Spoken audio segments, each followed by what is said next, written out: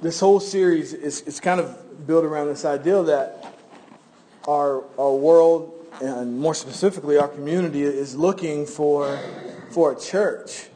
They're looking for an authentic church. They walk into our doors and they're trying to find a church that they can call home, a church that'll meet their needs. And so I gave you the example a couple weeks ago of a man who was an expert in determining counterfeit bills.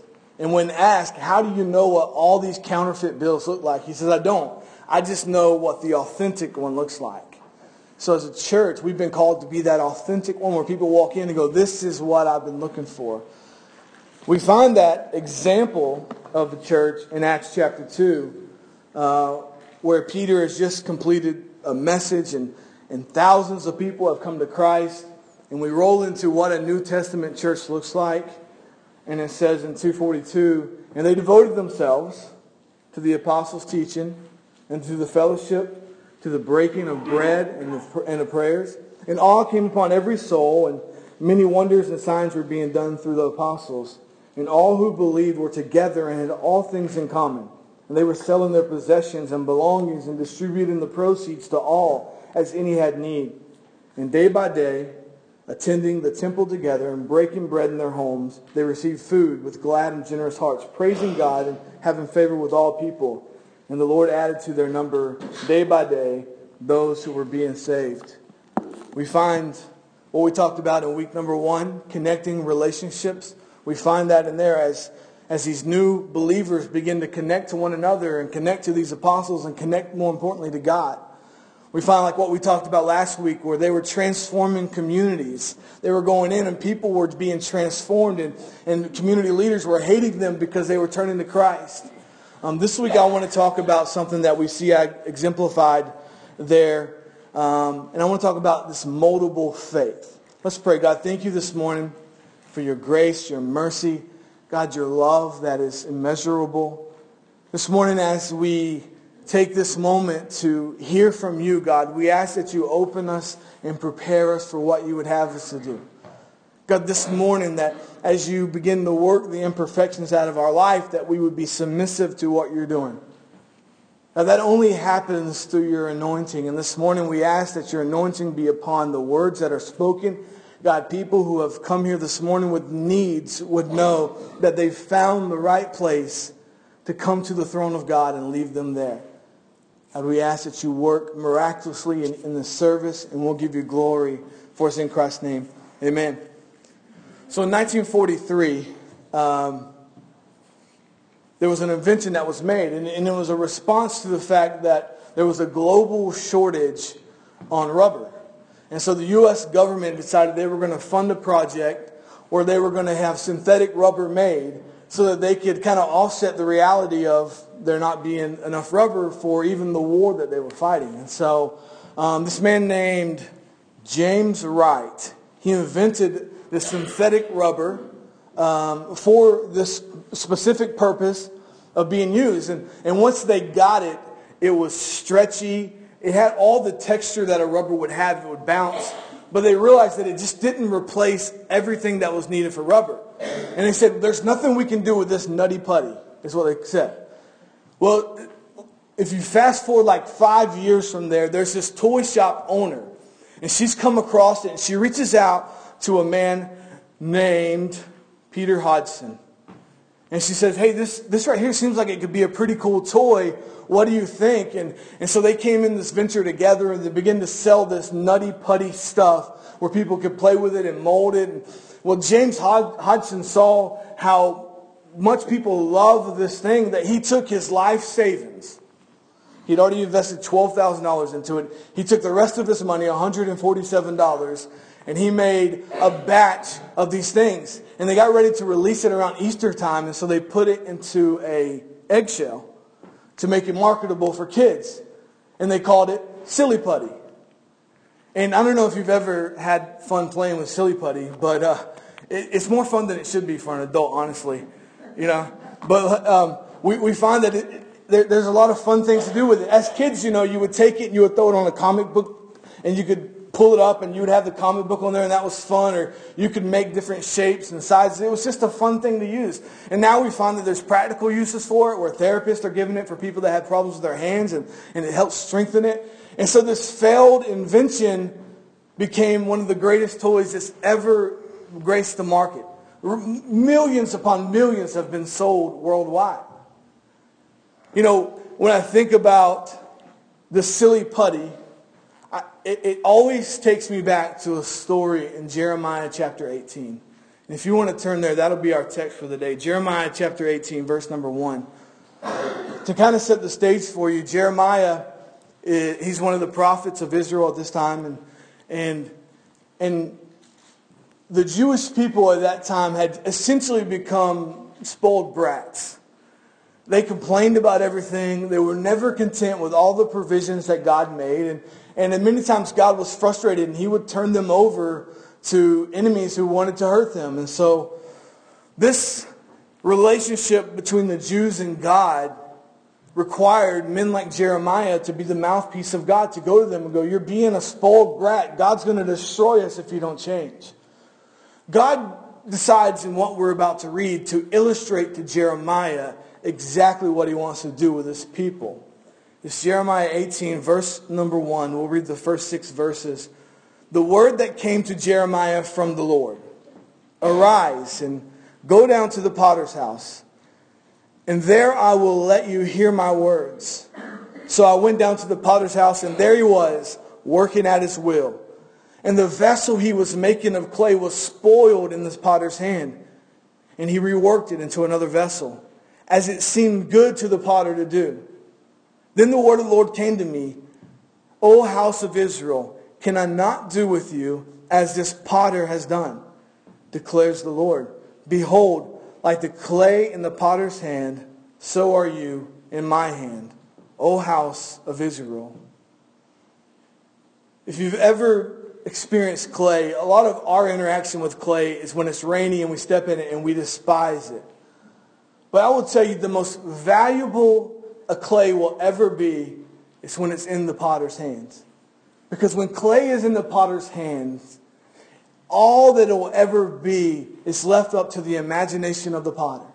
It could be the most stunning bowl. It could be the most stunning pot. It could be something that you've never seen before. But the value of it is not in what it is.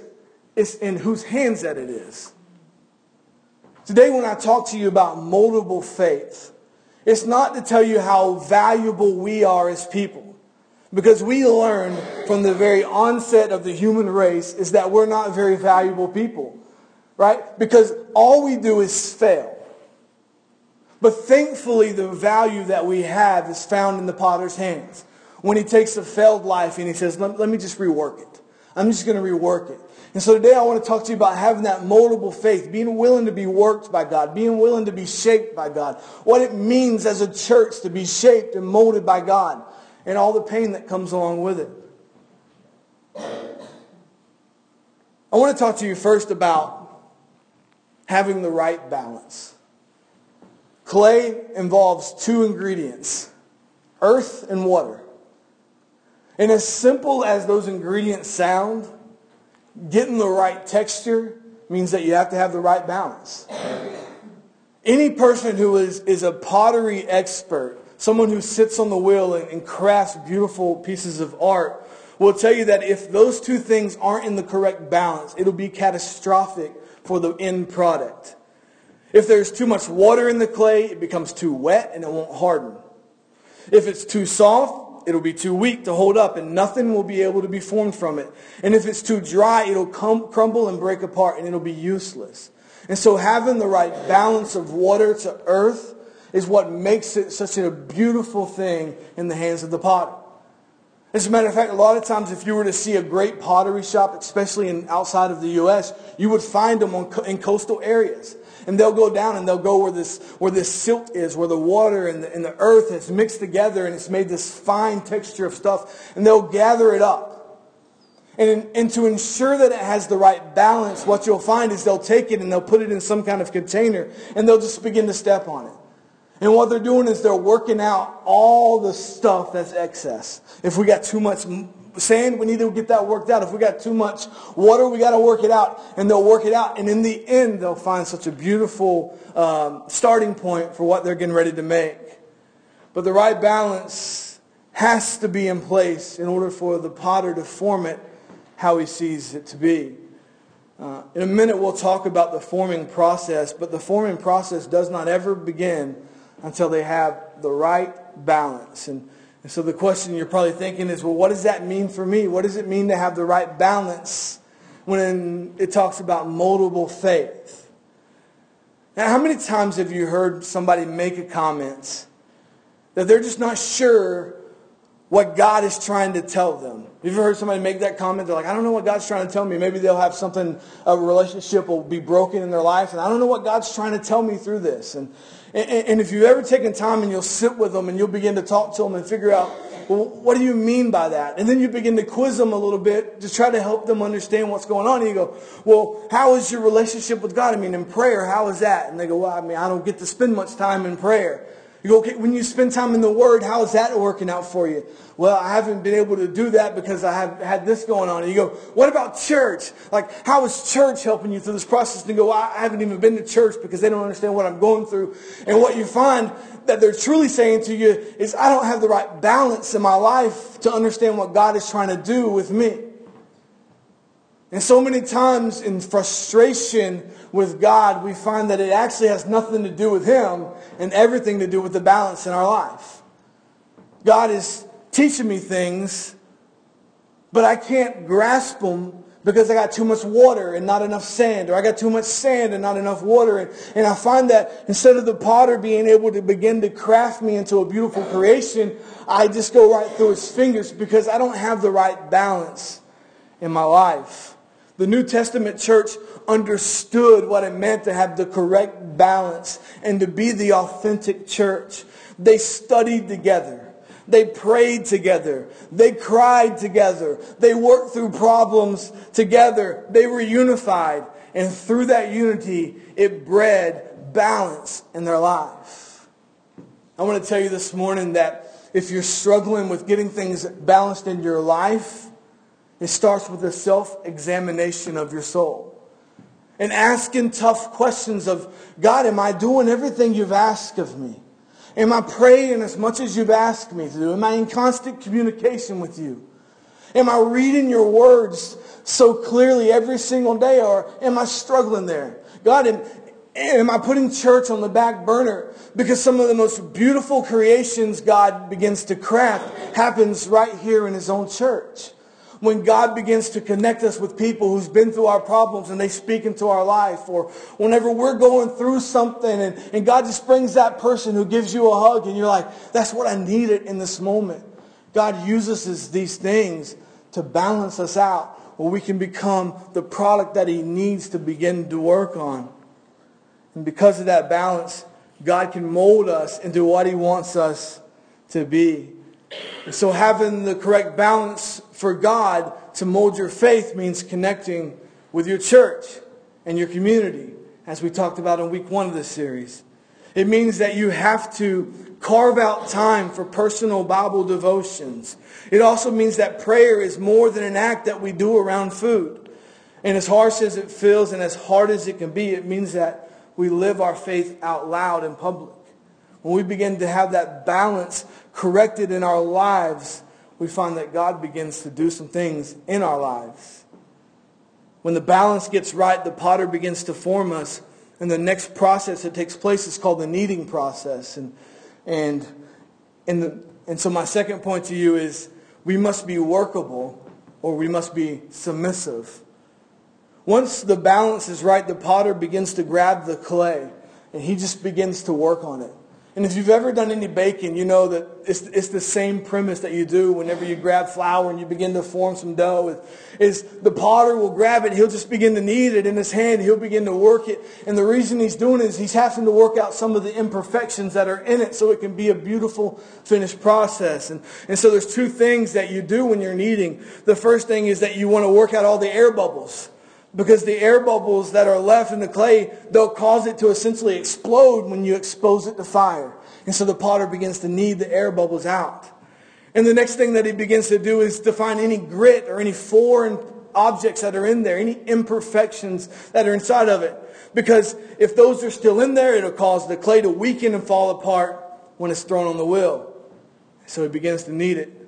And the potter can feel these in his hands as he works it with his hands.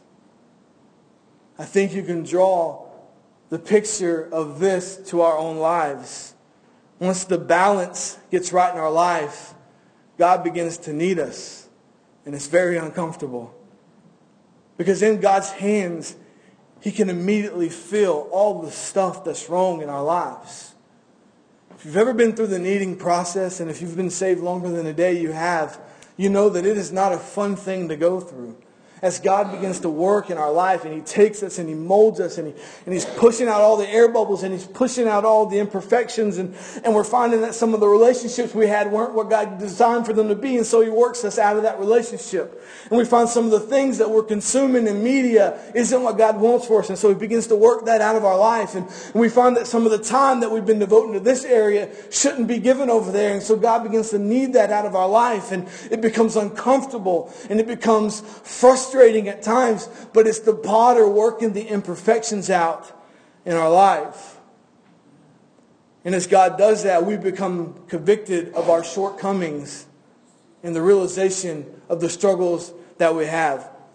I want to tell you this: God cannot use you if there's still some of you left in you. Until the clay becomes exactly what the potter needs, He cannot use it. And so the call to us as individuals and as a church is to be submissible and workable. To know that God's going to take us through seasons where there's absence in our church and where we don't understand why. But God's working us. He's working us and He's working us. There's times in our life when we feel so distant from God, but the reality is we're in His hands and He's working us. And He's working us. Because until He works us out of us, He can't use us. And so He begins to work us and work us and work us. And imperfection after imperfection is worked out of our lives. And so with the right balance and the kneading, God is preparing us for a greater purpose. Lastly, in this moldable process is exactly what the message is this morning. You must be moldable. It is clear in the story that Jeremiah paints that we are the clay and God is the potter. And if you don't believe me, then look at the very beginning of the Bible in the creation story. And out of the dust, God created Adam.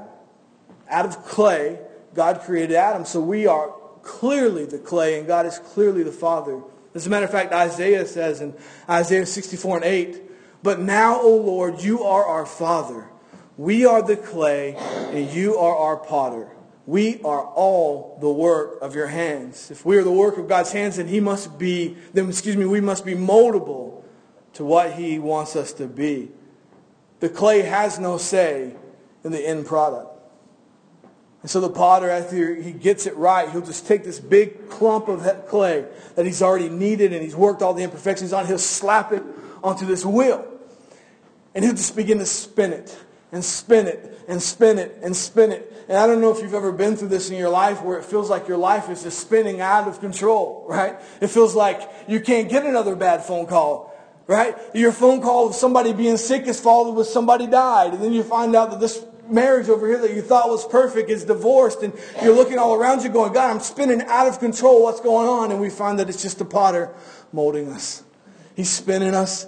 He's crafting us. He's beginning to work us more. He's beginning to put more emphasis on who He wants us to be as the end product. And sometimes that means that we think God has called us to lead a missions trip.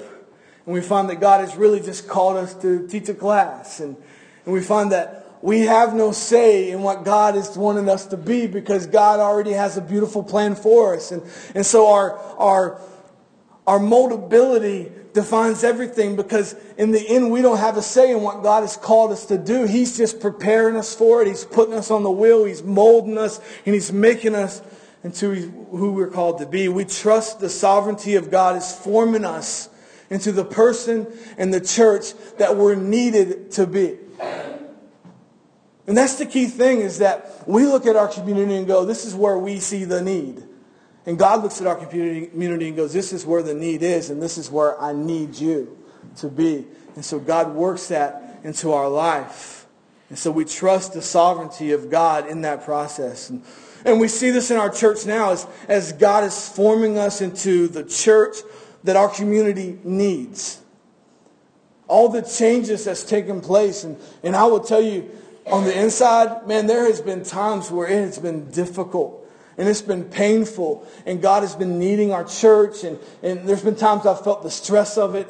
And I'll tell you, it's an uncomfortable thing. But this morning and over the past several weeks and months, I've been looking at our church and go, all right, God, I begin to see the product that you're forming here. And it makes sense to me now. Because God works us into what He needs. And He's doing that right now in our church. And you're going to see God's going to continue to move us in a certain direction. I was thinking the other day, I was talking to a pastor who he came to our church for the pews. And so he was talking to me about, man, I'm so happy you guys got guitars on the stage. And he was talking about some other areas of our church, and the chairs and the TVs. And he was talking about all the stuff. And I said, man, 2 years ago, this place looked completely different. But in 2 years, God has been molding us and kneading us. And I'm sure that you've had frustrations in those 2 years. And I've had frustrations in this 2 years. And people on the outside has had frustration. The people have left our church because they're frustrated. And people have come to our church because of what God is needing in us. And so we find that God is beginning to form us into what He's called us to be. And as we work on our balance and the potter needs out the imperfections, we have to be moldable and adaptable to the church that is needed. The church that is needed. The person that is needed in your workplace. God's needing you into that person. You may say, I don't understand why I had this battle with this illness. It was tough. And God, you needed me through it. And you spun me and I felt like my life was out of control. And then one day your coworker comes up and says, hey, I just got this diagnosis. And you go, God, you were just making me into the person that I needed to be for this individual. God's working us. He's preparing us. He's doing something incredible with us. And just when you think the potter is done, He's formed this beautiful masterpiece. You think, all right, He's done. This is what it is. We find that He takes that beautiful creation and He sets it in the fire. And it's in the fire that it becomes exactly what God has called it to be. It's in the fire of our life that we become exactly who God called us to be. It's in our struggles. It's in the questioning of things that's happened in our life. It's not understanding what God wants in that moment, but it's in the fire that we fully understand what God is trying to do. As He strengthens us, and He has worked out all these imperfections, and they've come to the surface, and now He's just making us into this beautiful creation that He had. But it's in the fire. And we are thankful in the fire that there is no more imperfection to rear its ugly head. If you've ever been in a fiery situation, you know that you'll always handle it better than you would have handled it previously. Right? You ever had that experience where you're like, man, if that person would have said that to me 5 years ago, they wouldn't have walked out of here the same, right? But God done brought me to the fire, right? And so, and we see that God brings us to the fire. And it's in there we go, God, I'm so thankful that you worked the anger out of my life because now you can use me. I'm so thankful that you worked out my jealousy. I'm so thankful that you worked out all these imperfections because now I'm who you called me to be. And in the fire, we see that fully in what it is. We experience maybe for the first time the sincere care of the potter when we go through the fire. The whole time He's been rough with us. He's been beating us and slapping us and putting us on the thing and then molding us and squeezing us. And we went through all this. And it's in the fire for the first time we feel the sincere care of the potter's hands as He softly places the delicate thing in there. And then when He reaches in there and He grabs out this hard and beautiful creation, we know that the potter cares for us. But it's difficult getting to that point. It requires us being moldable in our faith. It means that sometimes we think we're called for this and we realize, God, you didn't call me for that. And I can adapt to that. Or God, maybe you thought that God was forging this relationship right here, only to find out in the midst of it that God never wanted you with that person. And as we go through these experiences, we realize how much the potter cares. Moses never understood what God did when he got to the Red Sea. It wasn't until he walked through the Red Sea and he looked back and he saw his enemies drowning and he goes, God, it makes sense now. And when God molds us as the potter and us the clay, it's not until we're that finished creation and we look back and go, it makes sense now. I know why that person had to be out of my life. I understand why you had to work this show out of my life. I understand why this music I couldn't listen to anymore. I understand why you did this and that. And I understand it now, God. But it's through the fire that we finally get the full picture. We're stronger, we're more beautiful, and He decorates us and He protects us. And we're only required to be moldable as He completes a great work in us. Paul, at the introduction to his letter to the church of Philippi, offers this encouraging statement in chapter 1, verse 6. And I am sure of this, that He who began a good work in you will bring it to completion at the day of Jesus Christ. I read that verse January 1st of this year. And I said to everybody at that time, God finishes what He starts. And I can tell you 8 months down from that, it still holds true. God completes a great work in His church and His people because He is faithful, even when we're not. He will take the clay, He'll mold it, He'll craft it, and He'll complete that great work, no matter how painful it is. I want to end with a story.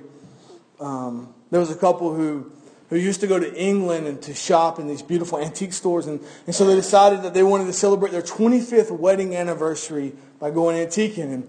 And so they both liked antiques and potteries and especially teacups. And so, spotting an exceptional cup, they asked the lady, can we see the cup? And we've never seen one so beautiful. And to their dismay, when the lady handed the cup to them, they began to speak. This is not a true story, okay? And so the teacup spoke and said, you don't understand. I have not always been a beautiful teacup. There was a time when I was just a lump of red clay. My master took me and he rolled me and pounded and patted me over and over. And I yelled out, don't do that. I don't like it. Let me alone. But he only smiled and gently said, not yet.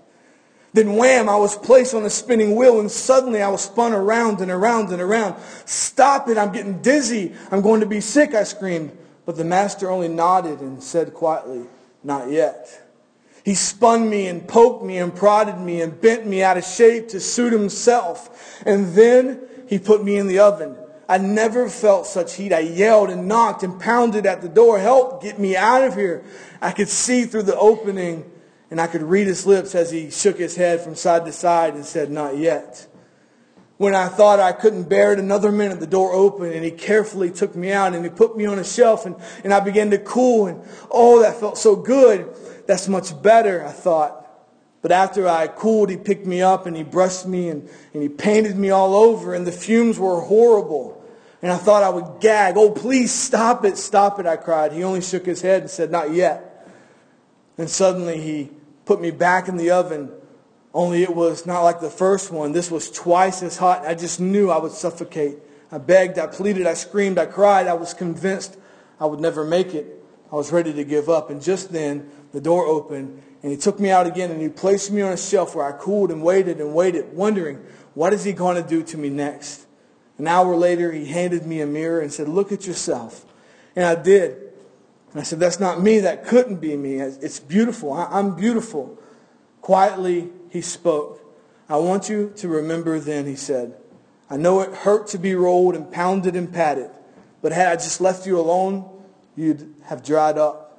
I know it made you dizzy to spin around on the wheel. But if I had stopped, you would have crumbled. I know it hurt and it was hot and disagreeable in the oven. But if I hadn't put you there, you would have cracked.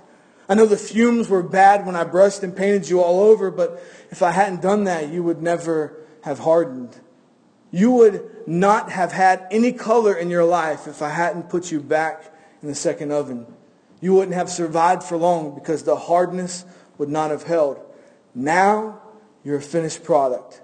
Now you're what I had in mind when I first began. God knows what He's doing in each one of us. He is the potter and we are the clay. He will mold us and He'll make us and He'll expose us to just enough pressure of just the right kinds that we may be made into a flawless piece of work to fulfill His good, pleasing, and perfect will. So I want to leave you with this. When life seems hard, and you're being pounded and patted and pushed almost beyond endurance, when your world seems to be spinning out of control, when you feel like you're in a fiery furnace of trials, when life seems to stink, just remember that your moldable faith is allowing God to create a more beautiful you and a more beautiful church. Let's pray. God, thank you this morning for these beautiful words of Jeremiah. God, as you begin to mold the people of Israel, God, you still do that today in our lives as you mold us and you craft us into who you've called us to be. God, undoubtedly today, there's those in the service who are at different stages of the process. God, maybe they're here this morning and they go, I just don't have the right balance in my life. That's why God hasn't been able to use me like I so desire for Him to do. God, maybe they're here and they go, I've been beat and pounded and I don't know how much more God could work me, but I feel like all the imperfections are out. God, maybe they're spinning and their life is spinning and seemingly out of control and they're just calling for assistance. Or God, maybe this morning you've put them in the fire. And as they're going through the fire, you're hardening them and developing them into the creation you called them to be. This morning, God, whatever stage they're at this day, I ask that you comfort them in the process. That they remain moldable, they remain faithful, and God, that they remain standfast in the midst of the troubles in their life. This morning, with every head bowed, every eye closed, I want to give you that opportunity. If you came here this morning and you said, man, I don't even know what's going on in my life. Maybe you said, I don't even know that I've surrendered to Christ yet. I don't even know what it means to be in the hands of the potter. I'm still feeling like a failed creation. If that's you, then I want to invite you forward this morning. And as you come to the altar, you'll feel the most pleasant feeling you've ever had. And that's being picked up by the hands of the potter as He begins to craft you into who you've always been designed to be. If that's you this morning, I want to invite you forward to encounter Jesus and to encounter the potter to work in your life. I also want to invite you forward this morning. If you go, I'm in the process right now and my moldability is questionable, my faith is struggling, and I just need some help. If that's you, I want you to know that while the praise team plays, the altar is open, and I'm here to pray with you, and I know others will too. This morning, the altar is open for whatever you're facing in your life. We'll stand and sing this. He knows my name.